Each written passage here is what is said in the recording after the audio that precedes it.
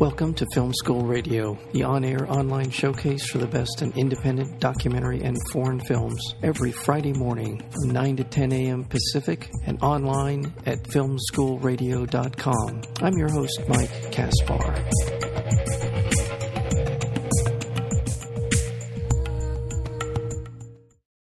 In 1965, America is in turmoil, unprecedented introspection, questioning of social norms roil the country. Prabhupada is an unassuming 70-year-old Swami from India. He arrives in New York City alone and without the support of money or anybody. He really doesn't know anybody. He carries only the ancient scriptures he has translated.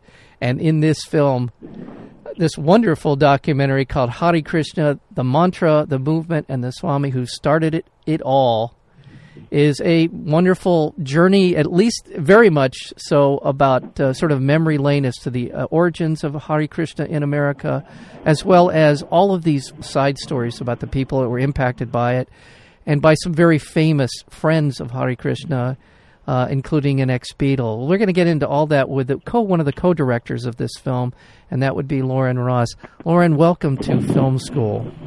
Thanks so much, Mike. Great to be here. Thank you. Now, if there's anything about that introduction that needs clarification or correction, please let me know. In your own words, is that what the film is about? No, I think you did a really great job.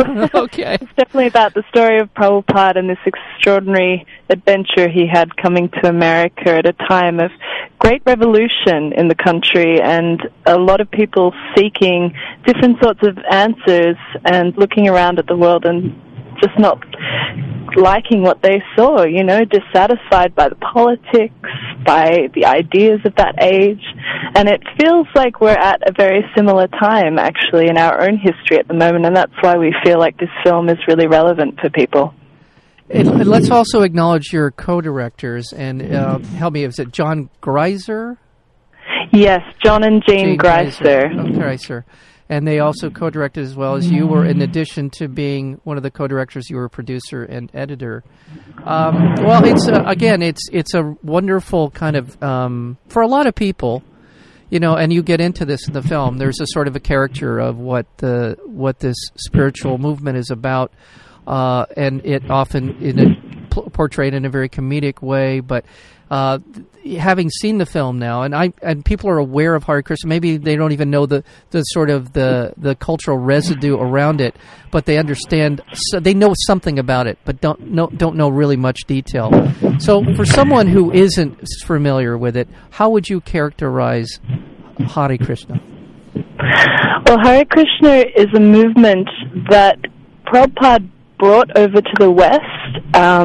He was a 70-year-old Indian Swami, a holy teacher, brought over to the West about 50 years ago and introduced it. It's a movement which involves vegetarianism, meditation, bhakti yoga, which is devotional yoga, so spiritualizing one's life. But this is not a new movement. This movement has been going on in India for thousands of years and is based in the holy scriptures of the Bhagavad Gita that were written thousands of years ago. So he really was just introducing this ancient wisdom, ancient yoga practice that's been going on in India for thousands of years to the West. And it's very much characterized the movement by mantra meditation, chanting, or kirtan. And that chanting can be done out in the streets, as most people have seen the Hare Krishnas. They're out in the streets, yes, they're very visible, and they chant this mantra, Hare Krishna. And the idea is that it's to share love with everyone and share spiritual life with everyone. But then that mantra can also be practiced in one's daily life by oneself in meditation, and it's a way of just connecting. So, talk to us a little bit about Prabhupada. I swear, like I said, I promise you I practiced. But so let's get on with describing sort of his background. And in terms of, you mentioned he came to America at the age of 70 with no resources, but he had a background, and the teachings that include Mahatma Gandhi and others. Tell us a little bit about that as well. Yeah, he was actually a law student in Calcutta in British colonial India back in his 20s, and wasn't necessarily seeking a spiritual path at that time, so to speak. He grew up in a very, spiritual household, I suppose. His parents were quite pious Hindus, and he was like a strong Gandhian. He was a revolutionary. He was a protester, and he was thinking, okay, we need political change for India, who was repressed by the British government at that time. We need political change for there to be real, make a difference in our country. And when he met his spiritual teacher in 1922, his spiritual teacher said, actually, these political movements are temporary. What we really need is a change of heart, a spiritual revolution. And once we have that, we can really address the problems of the world. If people want to find out more about the film, the link that I have is just HareKrishnaTheFilm.com. Yes. And is that right? So if people want to find out more. And in terms of the screening of the film, it's opening here in Los Angeles on the 23rd in Los Angeles, the Laemmle Monica. Are you in town for any of the Q&As or any of the screenings? Yes, I am. So, opening night is tonight, and I will be there along with John and Jean Greiser, and we'll be doing a Q&A tonight and tomorrow night for the 7:30 showing, I believe it is, at the Laemmle Monica. Fantastic. What's this experience been like for you as a filmmaker? And I don't know what level of following you are, if at all, in terms of Hare Krishna, but what's it been like for you as a filmmaker to sort of travel this road, getting to know the teachings of the Swami? Yeah, it's been a really unique experience, actually. So often as, working filmmaker, you find yourself doing projects that maybe don't have so much meaning. And for myself, before I came on this project, I'd been interested in a bit of yoga and meditation, but I really didn't know much about Prabhupada or his movement in the details. And it was an amazing experience to be with Prabhupada and hear his voice on and off for a couple of years. And he's really got a special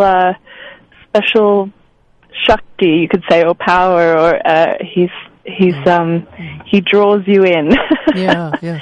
And it's funny that he was a 70-year-old man when he came, yet he related to so many people and inspired so many people. So I was myself definitely inspired by his story and how he overcame so many challenges to bring his message to the world. Well, let's get into the film. As we said, he arrived in America in 1965.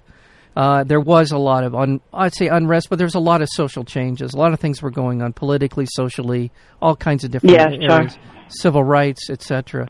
And he comes to he lands in New York, and he finds his way to a storefront through the help of some friends.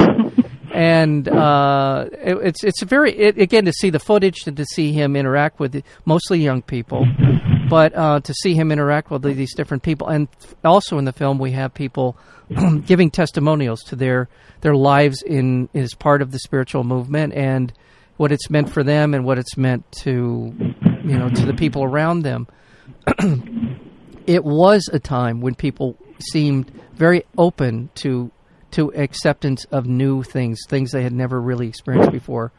Was that something that you had expected to find out when you made this film, or is there anything you'd add to that perspective? Yeah, I guess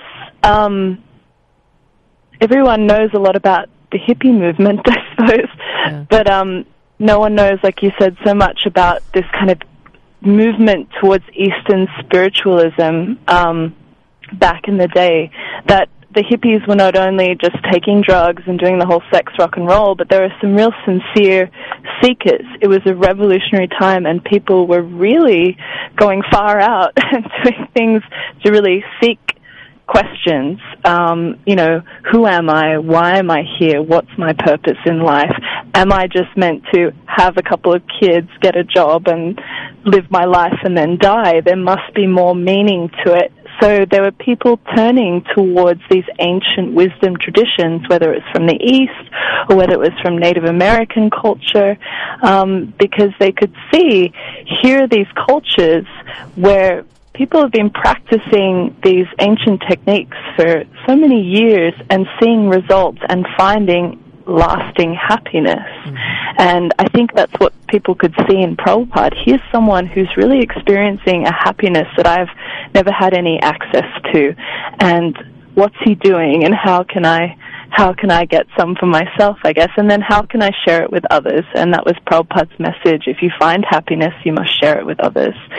In the film, that's you hear that right away in the film. What is the underlying kind of message that he's trying to convey? And it is happiness, which is it's more than naive. It doesn't even sound naive. It sounds fantastical in a way. It's simple but fantastical in a way that makes it, but at the same time, why not, right? I'm watching the film, and it has that sort of vibe in this very cynical world we live in to say, oh, come on. But you also have to really ask yourself that question. What harm is there in asking yourself the question, why can't I be happy? What are the impediments? What are the barriers between me and finding happiness? I think, like it or not, that's what it seems the whole world is searching for ultimately. Everything's geared towards what's going to make me happy. Yeah. And Prabhupada really emphasized that, for analogy, he would yes, you can make a meal for yourself and be happy with the meal, but if you make a meal for your others, for your friends, for your family, there's so much more joy in that because you're sharing it. And he really emphasized, take the journey inward to find that happiness, but once you've sort of cultivated that, really share it because it'll multiply.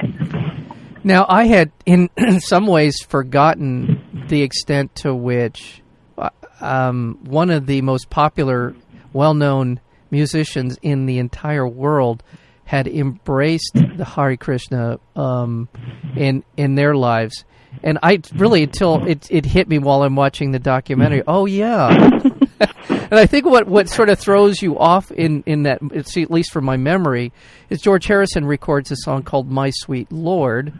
Now, that's not generally associated with Eastern philosophy, but listening to the song again anew after many, many years, oh yeah, he's talking about Hare Krishna a lot in that song. There's honestly, I was like, oh my gosh, yes, I've heard that song how many times? Hundreds of times, probably. Oh yeah, it's Hare Krishna. So I don't know if you had any kind of a reaction like that, because I grew up at the time when that song was just mega popular. But it was a revelation, shall we say, watching the film anew. That it was like, oh. So, has anyone else ever acted that way in terms of like hearing it differently now because of the film? Yeah, I think so. I mean, I didn't connect the dots myself before coming on the film. Like, oh, actually, he's chanting Hare Krishna in the song. I mean, that was his biggest hit. Yeah. And it was so funny that it was really inspired by meeting Prabhupada. I know that George was also, following teachings of Yogananda at the time, so he was really seeking in the sort of Eastern spiritual field. But I know that, when he made friends with the devotees of the Hare Krishna devotees in London back in the late 60s, early 70s, I think it really transformed things. He was at a time in his life where the Beatles were kind of breaking up and he was looking for alternatives. And I think spiritual life was really attractive to him, and he was very serious about it. He was actually a devotee of Krishna his whole life. I know when he passed away, they were chanting Hare Krishna at his bedside, and his ashes were scattered at a very holy river in India. So he was very serious about spirituality, and it's so nice to hear that. I remember hearing about George's story and being like so inspired, like, wow, George Harrison was interested in all this. That's so cool. Yeah. No, it really kind of, I say shock's too strong a word, but it hit me I heard it in a very different way watching your film, he was a seeker, a man who had it all, who had all the wealth you could imagine, all the fame and fortune anyone has ever had, and he sought out something that he thought would actually lead to a higher plane of happiness for himself, and that's a testament for people who are on that journey to continue to pursue that. And yeah, I think he really recognized that happiness doesn't lie in these material things. Like, that's why he wrote, that whole album, Living in the Material World, that these material things are temporary. And yes, they can bring you some temporary happiness, but ultimately they don't satisfy the soul. They don't quite hit the sweet spot. Right. So you've got to feed the soul. Right.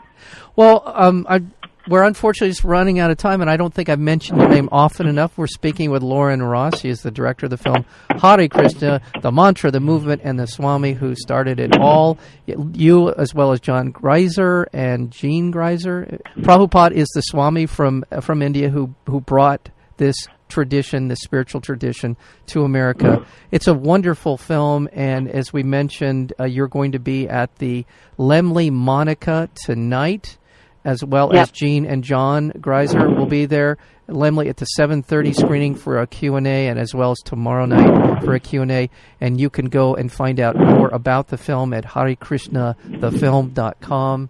And check this out. I really enjoyed spending time with everyone in the film, it's wonderful. No harm done, people. You're not going to suddenly, run out into the street and give up your life. It's just go check it out. It's something else. It's another way of looking at this thing we call life and our journey through it. And I really appreciate the film. And Lauren, thank you so much for being here today on Film School. Thank you so much for your time, Mike. I really appreciate it. Take care.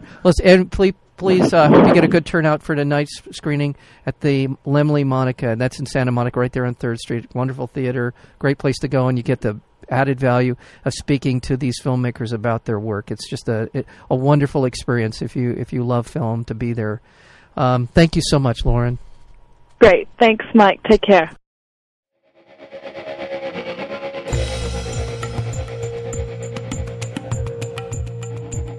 You've been listening to Film School Radio, the on-air online showcase for the best in independent documentary and foreign films. You can find out more about the program at filmschoolradio.com. I'm your host, Mike Kaspar. Thank you for tuning in, and we'll see you next week with another edition of Film School Radio.